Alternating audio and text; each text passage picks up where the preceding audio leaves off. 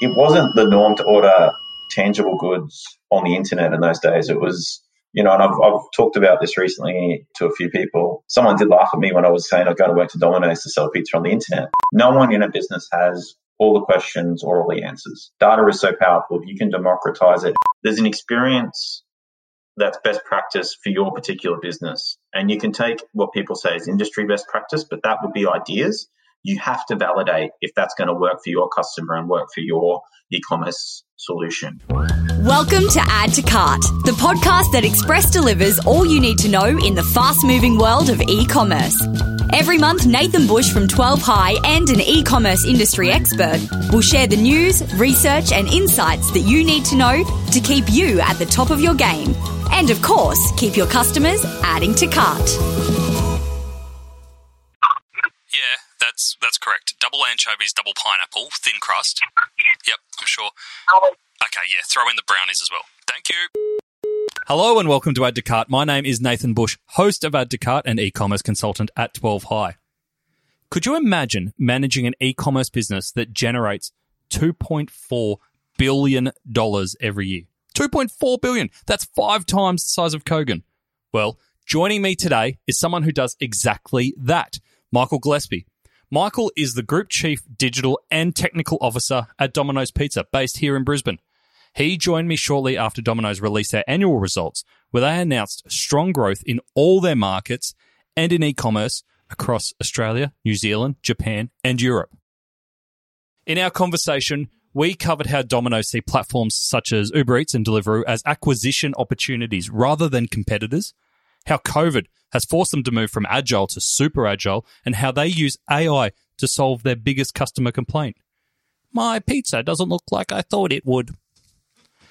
Domino's haven't traditionally shared a lot outside of press releases and ASX announcements, so I was really grateful for the opportunity to bring you this discussion. So let's get straight into it. Thanks to our partners Shopify Plus and Signet, here's my conversation with Michael Gillespie from Domino's Pizza. Michael Gillespie, welcome to Add to Cart. Thanks for having me, Nathan. Pleasure. Thank you. I think we ran into each other in Melbourne, of all places, in February. We shared a panel before everything went crazy. So it's nice to be here talking to you on the other side of it. Well, during it. Yeah. Well, lots changed since that time. A lot's changed very quickly. Well, we're going to get into that. So, but before we do, can you just give our listeners a brief overview on yourself and your role at Domino's, because you've been there quite a while now? Yeah, so I've been at Domino's probably close to 13 years all up. I'd say this tour of duty's probably close to 12 years now, or around 12 years.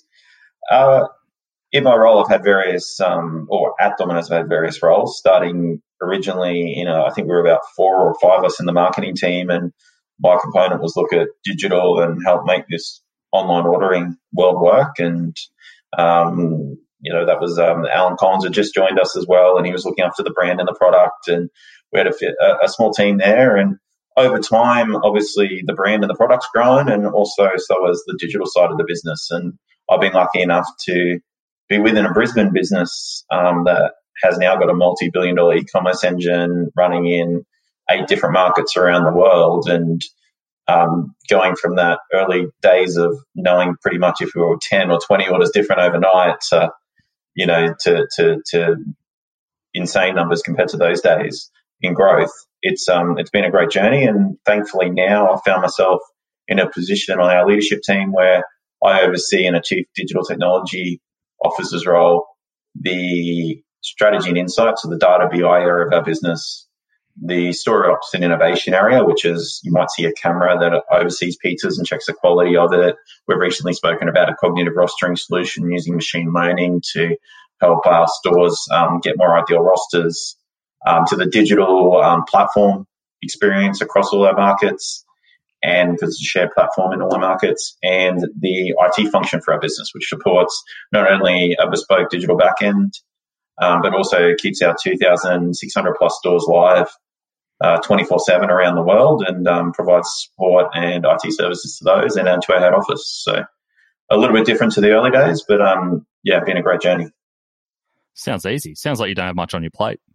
No, not just a little bit, but that's fine.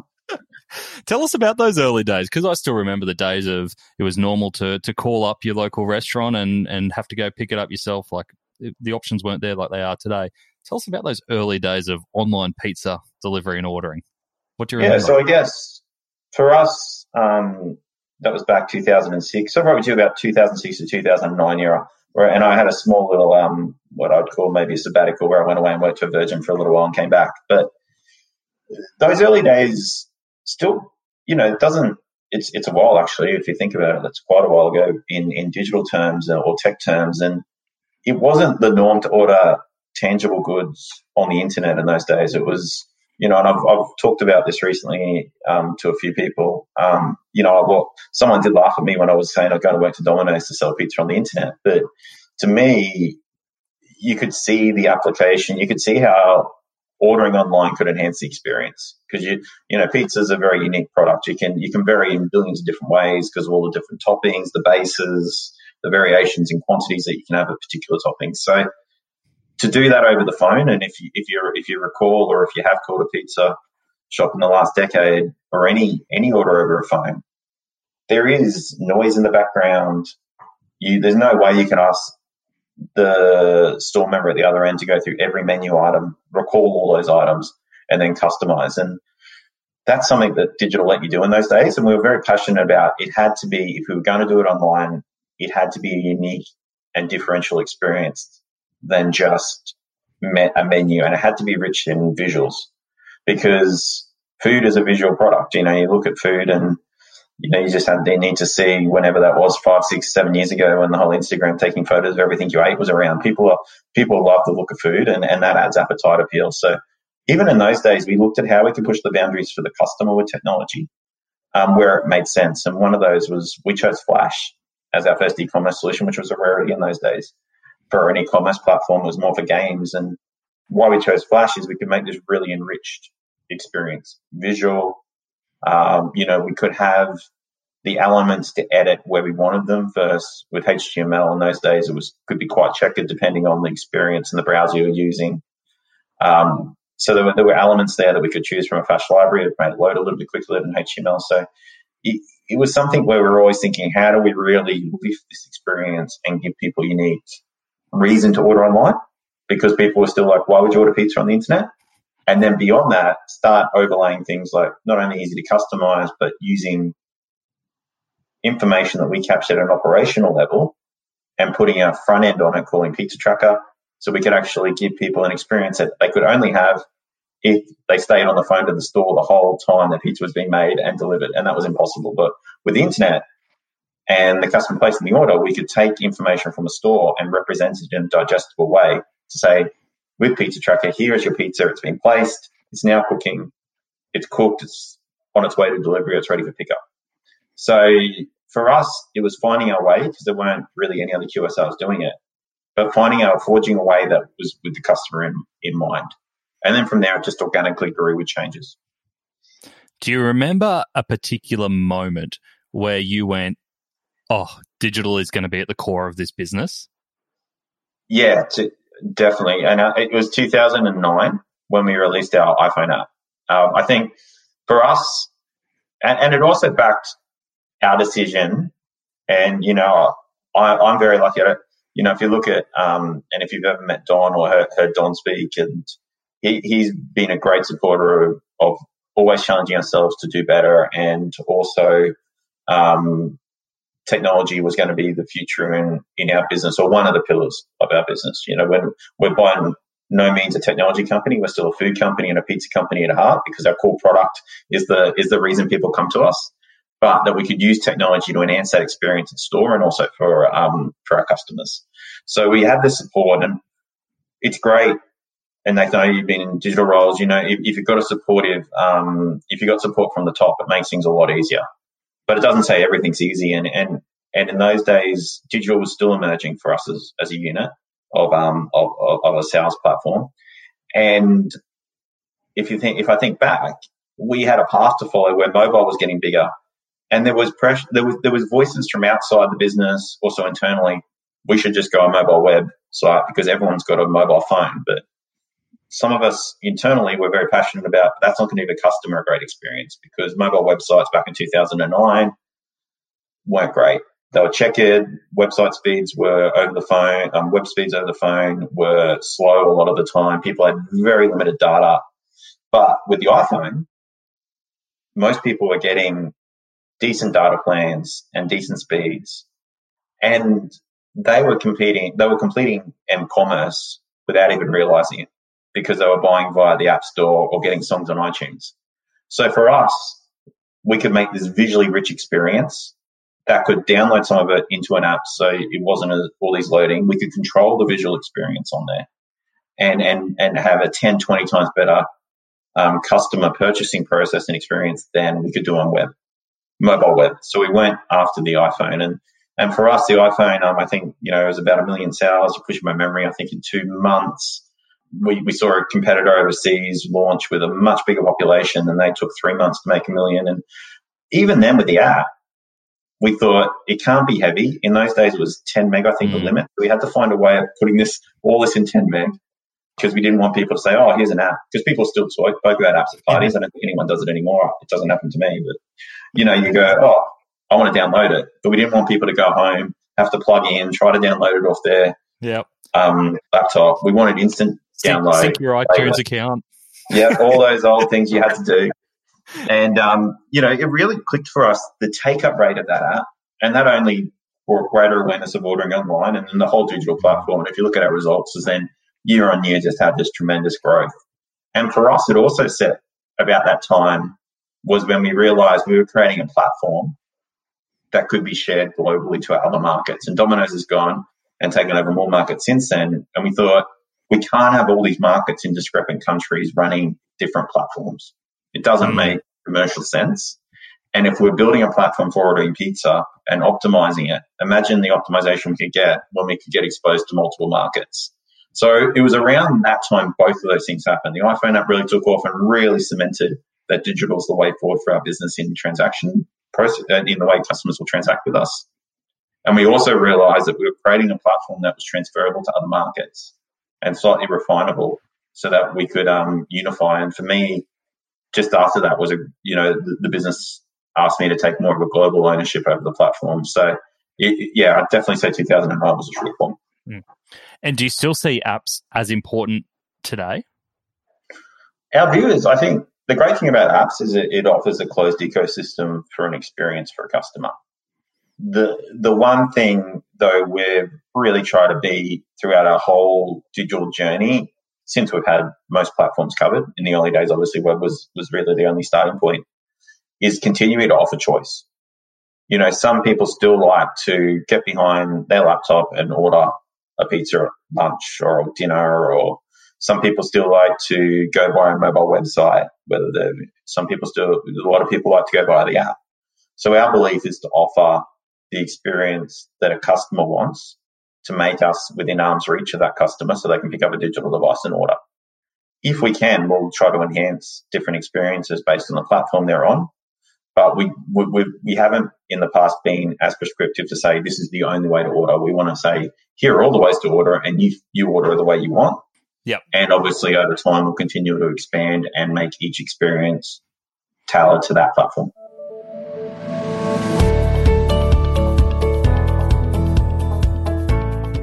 Tropeaka is an Australian nutrition brand born on Shopify back in 2016. Such a long, long time ago. 4 years later, volumes have increased, B2B has become a priority, and it was time to scale. This meant a transition from Shopify to Shopify Plus. And what a transition it was. With the addition of personalized discounts, cart optimizations, and a custom checkout, Tropeaka were able to increase their average order value from $89 to $94 across 15,000 orders per month. That is a sign of a very healthy partnership. To read more of Tropeaka's story and see other case studies, visit the customer section on shopify.com.au/plus. So if we go from those early days of Flash websites and being one of the first apps on the iTunes store, you released your recent results 2 weeks ago now, and phenomenal results. Congratulations. So the headline figures for those playing at home is Domino's did $2.4 billion worth of digital sales. That's $2.4 billion, which is just a phenomenal number, and now represents 72% of total sales. So digital sales represent 72%. So that's a big increase, even on the last 5 years where digital sales were less than half. So obviously the dominant way of ordering now is digital. So congratulations on those results. And what about that growth? And if you look at the report, some of those growth charts are phenomenal across revenue and profit. Is there any part of you that releases those results and then go, oh shit, how am I going to top that again next year? Yeah, I think, we're obviously the last year we've come out with some quite strong results. It's not lost on us as a business. There's some companies that without recent COVID events would have had strong results and have struggled. So we know in ourselves that it's been a privilege to be able to be operating over the last 6 or 7 months of what was that half of the financial year that's just occurred.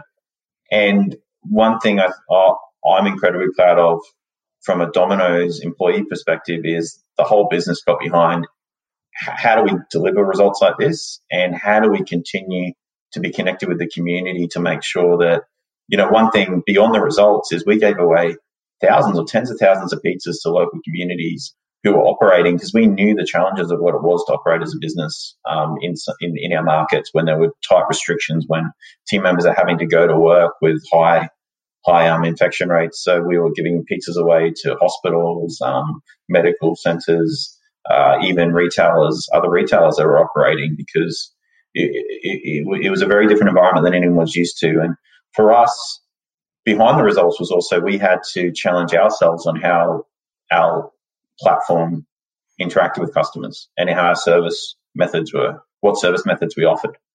I'm proud of as well. We're very proactive in going, well, as we saw COVID advancing, how do we ensure that we're providing services that are safe for our customers and team members?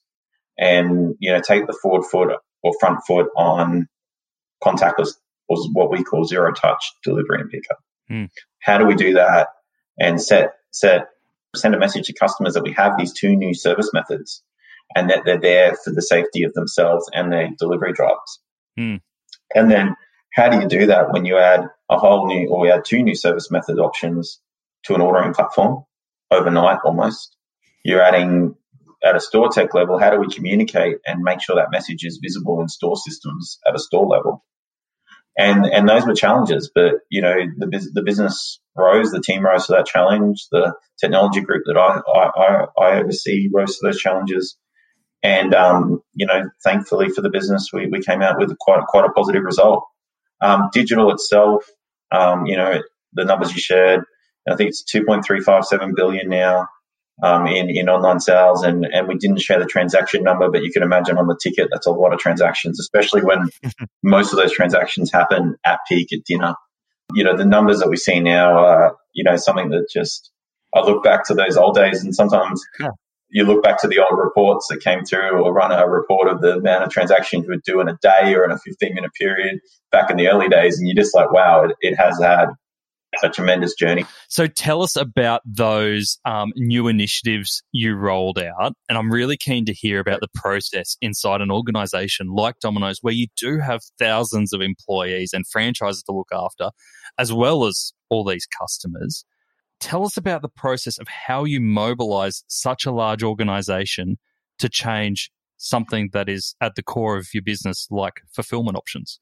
Yeah, so it's a blur, that whole 6 months, but I can, in saying it's a blur, it's more a blur of speed rather than I can still remember how we did it. And for Domino's and for the listeners, I think I covered at the start, it's, we're a 9-market business, and we've got businesses, we're in Australia, New Zealand, France, Belgium, Netherlands, Germany, Japan, Luxembourg, and Denmark. And with the horrible COVID-19 pandemic, each of those markets were impacted in different ways. Each of those countries were, and at different stages, they had different levels of restrictions, different challenges that were local. What was one unified challenge was, or not least challenge, one unified direction that we had is, we'll be as proactive as we can in providing solutions that put our customers and our team members in the safest possible position.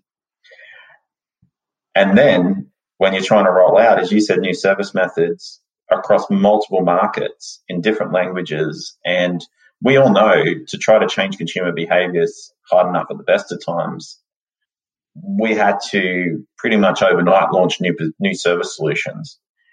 And then on a multi-billion-dollar system spanning over different markets, the risk of deploying those systems and breaking something, and then the financial risk of breakage when you're developing software fast is high as well. So we really had to challenge ourselves over what are the ceremonies and processes to release technology software? How do we get an MVP, a minimal viable product, done faster than ever before? How do we align markets and leaders that we're going with this direction and we will polish it and improve it over the next subsequent weeks? Because originally, to be honest, my team came to me and we were looking at a 6-week lead time to get Zero Touch in. And that at that time, COVID was still a bubbling risk to the world. If it took 6 weeks, it just wouldn't have been feasible for us, viable for our business. So we really had to go 6 weeks isn't an option. How do we do it in a matter of days? And, rise to that occasion and, really find how do you get fast answers and alignment when you can't be market with people? How do you say this meeting's just not needed, or how do we cut down this meeting time? How do you go, okay, we'll go with user experience and rapidly develop it when it's already out there to the market? And the team were open to it. And I think the proof's in the pudding that we did get these systems live, and we've just replicated. We took learnings that we took from Zero Touch pickup and Zero Touch delivery, where for the listeners who haven't used it, it's where you don't have any contact with the delivery driver or the team member that you're picking up the pizza from. What we also have launched recently using those learnings is a rapid release of a service called Car Park Delivery from Melbourne. So obviously it's horrible what was happening down in Victoria with the increased rates of COVID. And therefore, in a very short time became new restrictions again. So it was, okay, how do we get a rapid development of a service that we're already working on into the hands or into stores online for Victorian customers so that they don't even need to get out of their car now to pick up a pizza. We will bring it to their car and deliver it to them in a safe manner. And we did that in a matter of, I think, from conversations late night on a Friday night. So I think we had the first stores out that following week, and then the whole Melbourne market out early the following week after that. And these are, Domino's has a reputation of working incredibly quickly, but we just found a whole new level on deliverables and, really worked on and had a great marketing team locally in all our markets to be able to cleanly communicate to customers that we were adding these new methods as well, because communication is also important. That's what I was going to say, because Domino's and your team, you're known as, one of the first uptakes of doing Agile really well in Australia and moving really fast. Is there any moment during this COVID where you have changed your ways of working that you went, oh gosh, I wish we changed this earlier, as in like any specific parts? Yeah, I think we're still finding our feed on, like, somebody. I'm trying to expose my team to a few different tech leaders and companies' views over how the world's gone as well, because there's just so much. I was talking to someone recently, and I don't think there's any executive management course or any educational solution out there that could ever train a lot of the leaders and managers and team members in what they've learned over the last 6 months. But when you have a rapid level of learning over that period of time, we've got to be able to step back and go, okay, what is a sustainable level of delivery speed? What are these new processes, and how do we educate the team on this is how we now deliver? And we're still going through that stage right now. Like, as I said, like the process that we did for Car Park Delivery took the learnings that we did for Zero Touch and rolled it out. And, yet again, we're doing it in days, and we're probably just more fluent in that delivery because we'd gone through it previously with Zero Touch. And now we're going, okay, we're entering other projects, challenging, okay, how do we get these answers as fast as we did during the peaks of when we're adding services in COVID? are there ceremonies and processes where we can limit the time of discussion? Are we more comfortable now? Even in the past, we were fine with comfortable with MVP or anything we release, we refine over time. But are there views that we could probably go larger scale rollouts and be more comfortable and do a stage 2 and 3 as quick followers where we might have done stage 2 and 1 together? So haven't fully quantified exactly or qualified what exactly we'll take from that time, but I'm seeing parts of that new formed knowledge and forge into our DNA of what makes us as a business already changing the way we deliver. So I think if we talked again in 6 months, I'd probably be able to say, we would take, I know a great example is we have also been laying foundation. We're on a system that's a bespoke solution that's been built over years. And in the past, it would take quite a while to roll out a payment method because there's bespoke integration. We laid a foundation a while ago with a payment partner in Europe through Adyen to more easily add payment methods. When we're in the middle of COVID, when cash out of one particular market, Germany, was pretty much not used because of COVID risk, we had to rapidly integrate a payment method. And in the past, they could take up to 3 months integration in a bespoke solution. And we did that in less than a month or around a month. I think we might need 3 weeks from memory. So that was we were already then not just looking at payment solution. I mean, not just service methods. We were adding payment solutions in at record speed as well. So, and that also excites the team because they're able to deliver more faster. And there's nothing that the tech team want to see more is their work out there and see the difference it makes. So we've got a lot of examples to draw on, and we're taking bits of that and applying it to current projects. And then we'll find our feet. Like anything, in 6 months, I'll say this is all we've taken so far. But it's a journey. We'll keep refining. We'll keep finding ways to live faster and faster. But it's fantastic as well. It's amazing when you see how fast you can work, and every time we've caught up, you're like, oh, we're moving so fast, and you absolutely are. And when you push that extra little bit further, it's like you can always find ways to move faster and do better, can't you? Correct. It's all about challenging new stuff. 100%. Now, from a customer perspective, we've seen a whole change of behavior, and you would have seen change of behavior during COVID.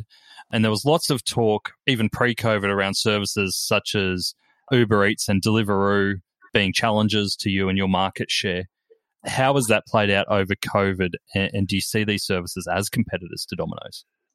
Yeah, so I think something that a lot of your listeners may not be aware of is the aggregation space isn't a new space for Domino's. It's a relatively new industry within the Australian market, but if you look at Europe, like the Netherlands, it's 10 plus years we've been working with aggregators.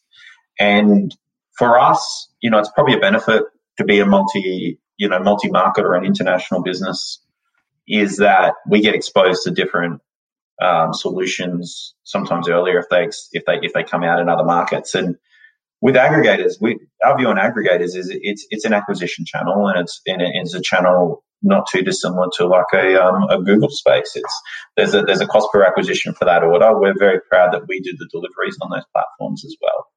And by deploying learnings that we've got out of the European market, for us, we've been able to have a playbook from day one in Australia with the aggregator space and treat them in a very similar way. So hopefully that's a win for customers, because yet again they can find us on whatever platform they would like to find us on. We can control the delivery service of it, and we're quite a data-driven business. So we can look at each of those individual aggregators against other advertising channels and ensure that cost per acquisition number is within a comfort level for our business. So yeah, I think it's just having another arm of lead generation. It's a really interesting way of looking at it as an acquisition play. And I think a lot of other retailers, even if they're not in the food space, can take something from that, whether it's other marketplaces like eBay or Amazon or whatever, using them. Could you potentially see them as acquisition channels rather than competition? And I can imagine that you are sitting on a gold mine of customer data there over, how 16 years that you've been in this space, having people log on, using mobile apps, having their own accounts, the email marketing that you send. What does mature customer data look like for you? What's your approach to using this data effectively? Yeah, so I guess, we're a business that has a tremendous amount of, as you said, data that's built up over time. And that's not just in the customer space, it's also in the operational space. And for us, having a large data set in a customer space, it's a privilege to get data. And I think, I know something about Domino's is our view is that we've got to use the data right. We've got to make sure that if a customer is willing to provide information about themselves, that then over time we're using that data to enhance their experience, make their experience easier or more beneficial. So, we'll continue to hopefully use data to give more focused messages to customers.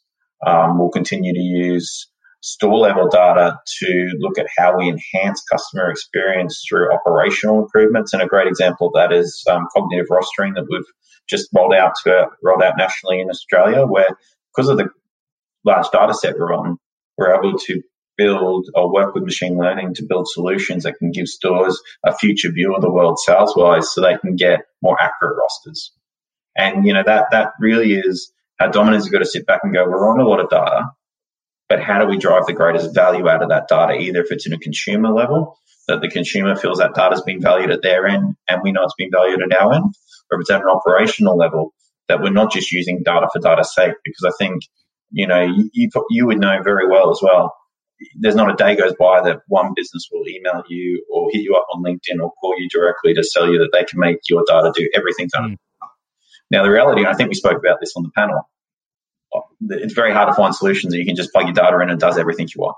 Everything's got some customization. And also, if you're just plugging things in to solve problems that don't exist or to get answers that you don't want, is that really what you need? You may not need everything under the sun. And one thing that Domino's, I believe, has been very strong and great at is it's had a vision over, if we have this challenge, can we use our data to help solve for it? Rather than let's just do machine learning and see what the data throws. Or let's just throw customized messages to customers, but what message do they want to receive? How do they want to receive it? And that's really something we spend a lot of time understanding. And that's one of the things that I've found, especially with larger organizations, is the trouble with data is that you can employ data scientists and analyze the data endlessly. But if you don't know the right questions to ask, or if you're not aligned as a leadership team on what questions you're asking of that data to get to an outcome, there's a lot of work that can be done for no result. How do you align around what questions you are going to answer with the data? Well, I think one thing that we're making a lot of work on is democratizing data as well. Now, that's not personal data. That's just democratizing the top-level data. So actually trends and dashboards and giving power. No one in a business has all the questions or all the answers. And if you can democratize, data is so powerful, if you can democratize it and put it in the hands of end users from a top-level visualization perspective, they can start asking questions or uncover answers that no one, whether in a group strategy and insights role or a local marketing role, may not have the time or may not just notice some particular items. So we're really looking at, okay, well, how do we create more self-service dashboards from a top-level information? Something we've just done in Europe is we've given accessibility to that team and we're rolling out in other markets. Digital dashboards that are quite in-depth but can cross-reference market results and can, over time, give alerts on changes. And that's not only taking away time that would normally take to manually build those reports, it's giving some of those analysts more time to uncover insights, uncover opportunities, and then challenge either my team or they can do something locally at their level to enhance more value in the business. So I think it's about businesses that over time, I'm very passionate about, don't see data as a throne you want to sit on, that actually see data as in it's okay to give non-personal data, but give data that gives insights into the business accessible to a broad group of team members or everybody. Then you've got a lot more views and a lot more eyeballs and a lot more questions that can be asked. And I assume that it just becomes part of the culture. Yeah, and Domino's is an entrepreneurial, challenging culture, and anyone can put their hand up and ask a question about anyone else's team or view, and it's all about what is going to drive the business forward. And I think for us, it's if we're on a mountain of data, let's try to make that more accessible to the people so they can help ask more questions or solve some of their answers themselves as well, rather than actually get a customer report that then takes up time where we could be spending more time working on our machine learning solutions, or even, and I say ML, not everything has to be an ML AI solution with data these days. There are rudimentary solutions that can solve your problems and give an answer as well. If you just go down the AI solution for everything, you'll just be spending a lot of money. Yeah, but I do want to touch on one. Is your what you've done is you've actually taken AI and you've got a real life example with your Dom Pizza Checker, yes, which I think is fascinating in what I was reading about it. To answer that number one complaint from a customer of my pizza doesn't look like the picture. And I think it's great that you've got a really practical use of AI. Can you tell us a little bit more about how Dom works and what came first, the technology or the idea? So that's a great project, and we worked with a partner called DragonTail on that project. And I think when you say what came first, so I think the challenge of the business was, or a business challenge or a business problem always existed with, as you said, my pizza's not great or my pizza's bad, and we have great customer service teams and local marketing teams around the world that will answer those questions and get back to the customer quickly. But the best way to solve for that issue is to prevent it versus, is prevention versus actual dealing with the issue post. And so a partner, DragonTail, had technology was working on technology that potentially help us in that space. So we work with them to how do we deliver that in the pizza industry, and how do we look, and for those who don't know, it uses real-time image recognition to assess the quality of a pizza and also tell the pizza maker the score, which is great because, I'll put my hand up and say I'm not the best maker when I spend time in the store. But, when you're making the pizza, you want to go around and see what score you get to validate. Although then probably the better pizza I make, the slower it is. So that's probably not. It's interesting for me. What did you get? For some of our 90-something last time I built one. So that was pretty good. We had our, but stores will make those in seconds and put me to shame and get 100 and high 90s. So I probably took about 5 times as long to make that pizza than many of our team members. But, it's great. It's actually interesting. We had our Japan CIO down and we showed him the technology because we haven't got that in Japan yet. And he was taking a photo of his score as well. So it almost gamifies the experience of making a pizza, but not to trivialize it. It's a valuable component of checking that quality. And then being transparent to the customer. If we're going to remake it, it's not the quality we want. We're remaking that and communicating that to the customer. And even that, I think some companies wouldn't even be open enough to say it wasn't the right quality. They'll just quickly remake it and deliver it. We're open to say it's not good quality. We're going to remake that and we'll get it to you soon. So it's yet again, I think, as you said, we are using AI there for a commercial reason. We're not saying we just started taking photos of our pizza and assessing the quality. We need to continue growth, reduce churn, and one way is making sure we're getting you the hotter, fresher pizza as fast as possible and the highest quality pizza. And that gives a new level of visibility and eyesight that goes beyond what we would be at a store, be able to assess and count the pepperoni or make sure it's made perfectly at that rate where it can do it in an instant. Just enhances the cognitive or enhances the ability of our team members. Do you ever look at your packaging solutions and think, my God, one day we are going to get around to fixing it? Well, our partners at Signet may be the answer you've been looking for. They have over 5,500 packaging solutions and warehouses all over Australia, which have helped retailers such as IKEA, T2, Lush and Mecca not only reduce their packing times by up to 30%, but also save the environment. Visit signet.net.au to find out more. With the experience online and ensuring that we give customers choice to add new products or enhance the product they're looking at. I had I was part of the early days where we launched the first upsell or pop up on our online platform, and I'm trying to remember, I think it was around a state of origin.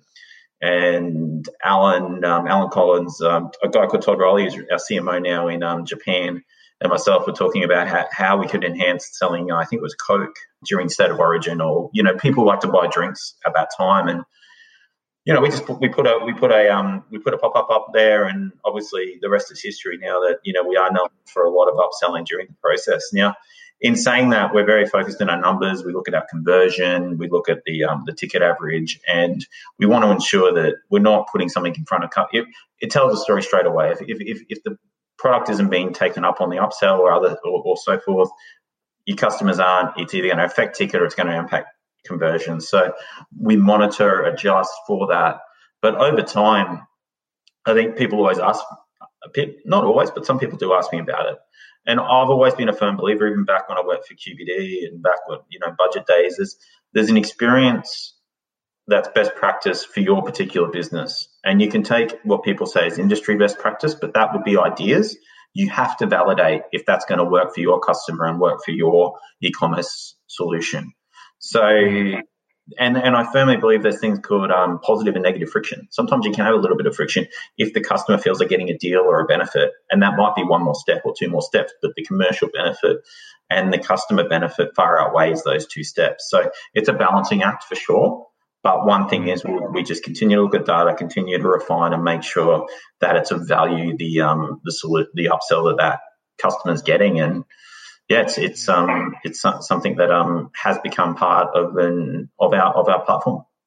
Because I think too, some businesses can really stress that there's too much going on for the customer, whether it's too much email, too many pop-ups, too much upsell, too much cross-sell, but they're leaving money on the table as well. So to your point, it's just, what's the data telling us? The data will soon tell us if we're pushing it too hard. Correct. You've got to validate you'll easily be able to validate if it's too much. And if you're unsure, the great thing about digital is you can test to 5% of your customers or 10% of your customers or 1% of your customers, depending on the volume you have. And as long as you're comfortable that you're getting a broad enough coverage of numbers to get a reasonable answer, it's you don't have to risk your whole customer base on an idea. So my kids love it when your delivery guys rock up on their e-bikes. Do you think we're getting any closer to robots or drones as delivery as normal? Yeah, well, Domino's, from a history standpoint, has delivered to customers via robotic ground-based vehicles and drones before. We made history in New Zealand with some deliveries in Auckland, and also in Hamburg we delivered for quite a period of time ground-based with a partner called Starship. So we did with a partner Flirty in New Zealand with the drones in the air, and we worked with a partner Starship on the ground in Hamburg. Now, for us, ultimately, we'll work within the realms of what's possible within each of our markets. And for us, I think we've got a great operations and also ops innovation team who have looked at solutions that aren't just in a robotic space to get efficient delivery. And e-bikes are a great example of that, where we know as a business, whether it be and over time deliver by any other method other than a car. A car is quite, a 1-2 ton vehicle delivering a couple of kilos of food and drink. So for us, we want to be delivering in the most efficient way from an environmental perspective, and also from a transport perspective, because obviously an e-bike or a robotic vehicle will give you more efficiency in regards to where it can travel and not get caught up with traffic like a car could. So I've got no doubt that Domino's, whether it be in a robotic space or a e-bike space or other forms of delivery method, will continue to explore and then look at what's right to deploy or what we can deploy in particular regions. Obviously, being a national business, it gives us a reach beyond Australia. So, there's even e-scooters in Europe and other methods that we deliver by. So watch this space and continue to see us evolve where we can. Brilliant. Now, we've talked about the growth that you guys have had and the phenomenal success you've had rolling out new services recently. What's next for Domino's? Where do you go from here?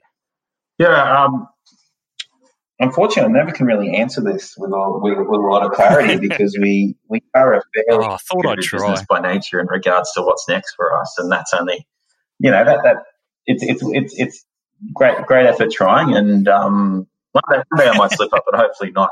I guess the best way I can answer it is if you look at our history over the last decade plus in the technology and digital space, we've always had a fairly regular run rate of innovation, and the biggest change I've seen in the last few years around our approach to innovation is we're taking some of the digital knowledge, our experiences, our leveraging the data set we're growing to also enhance our in-store experience. And by saying that, It might be items that the customers don't necessarily see firsthand, but they're solutions that are providing the customers a greater level of service and quality. So we'll continue for no doubt enhance the front-end experience, new features, evolve our ordering solutions, that the customers will see that. But we'll also be enhancing solutions that we've had stores in the past deliver well less than 5 minutes, and our ovens can be 3, 4, 5 minutes. So, we're using a lot of technology back of house now to take our stores to unparalleled levels in the QSR industry to give higher quality and fresher product to our customers faster. So I think if you view, I can't go into the particular projects, but continue thinking that Domino's will challenge itself and provide greater levels of efficiency to its stores and its delivery network through technology, and also continue the path of delivering customers a more enriching, engaging, and unique ordering experience. Yeah. And if I spin it another way, as Chief Technology and Digital Officer, and if I've got listeners at home who are looking to upskill or change career paths, what are the skills that you think are going to be really valuable in your team in the coming months or years? I definitely think a understanding of data and how data works is incredibly important in the new world of or this new accelerated world where businesses are going to look to transform faster and faster. Because if companies are starting to become more digital savvy or into that space, you really want to understand what data points you're capturing from day one, so you can get a richer, more valuable data set to evolve your business, rather than realize that you're 2 years in the journey and you should have been capturing X metric because it could have helped you improve the customer experience, or it could have helped improve your operations. So, expose yourself to read as much as how data is being used by businesses and how you then could apply that to the business you're in or the future career path you're looking at. I also think what I'm seeing is that with this acceleration of digital, what businesses thought were quick in the past is a snail's pace, and what they thought was really quick is now the norm. So listeners to challenge themselves on how do they look at their own approach to delivering projects or supporting projects, coming up with ideas, and how do they become more dynamic with that process? Does that challenge the current textbooks on how you deliver a project? What there'll be so much literature coming out, no doubt, in the coming 6 or 12 months, and case studies of how businesses brought projects that were 2-3 year projects into 3 to 6 month projects. Try to learn from that, because if they can deliver that and prove they can deliver that, that's going to be a very valuable asset to any business. If you have leaders or digital people that can say, well, no, we're not going to do that in 3, we're going to do that in 3 months or 6 months, and succeed with that delivery. And that takes a big change in mindset, because those projects were across whole industry sometimes taking multiple years. But challenge how to be more dynamic in project delivery, and really understand the power of data and using that in the right way, and probably the correct way. I think there's a nice message there for people who might be going through a bit of pain as well, whether in large or large organizations or startups who are really struggling and feel like they're on this crazy wheel of just churning out one thing after another and just trying to keep up. Is that everything that you're doing right now, you'll take these and then it'll make you a better practitioner, but also you can take these learnings and improve other businesses in the future as well, because it'll just be the new way of working. Yeah, I think we're in a redesign phase from a deliverables or how we deliver perspective now, and it's there's going to be so hopefully a lot of opportunity for people with digital and technical skills, or people who are looking to upskill. There might be people from marketing spaces or finance spaces or anywhere that, I'm always a fan of growing richer and more digital and data and IT talent in Australia. And hopefully with this acceleration of digital, we'll see more Australian businesses follow paths like DPE and enter international markets. And that will only then enhance more learnings and only bring more and more people through on Bitbice to the Brisbane market, but also the Australian market with great digital and tech knowledge that then can be, when they find their tour of duty at their respective business over, they can go and enrich another business. And it really, that whole data, digital mindset and IT area is a place where we can compete on a global scale within Australia. And I really hope that there's a lot of listeners who are seeing opportunities within businesses they thought they'd have to go overseas for now, as we accelerate our journey as a country and retailers in our country. Definitely. Well, you've definitely proved that, and Domino's have proved that you don't have to be overseas to be making a mark on the worldwide stage, and that the continual growth is there for organizations who've moved with the times, with their customers, and react accordingly. So thank you so much for sharing everything that you have today. Really appreciate it. Great example for everyone who's an aspiring e-commerce retailer or on their path. So thank you again, Michael.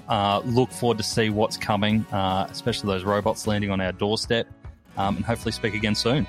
No problem, Nathan. Thank you for having me, and thanks to your listeners for tuning in.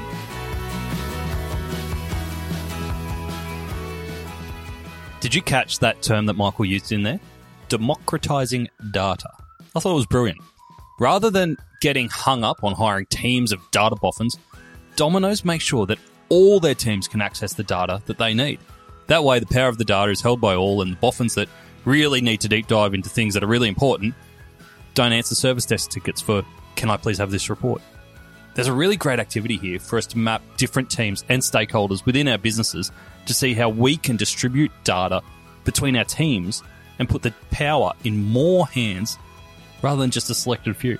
I bet there's lots of data that's lying around dormant that can be freed up to your team. Now, if that episode has got you really hungry, we will look after you. We have a Domino's voucher for 2 pizzas, garlic bread, and drink delivered, hopefully by robots or drones, to give away. Simply leave us a review on iTunes, send us a screenshot of your review to hello@addtocart.com.au. The review that gives us the wonkiest smile will win. Pizza.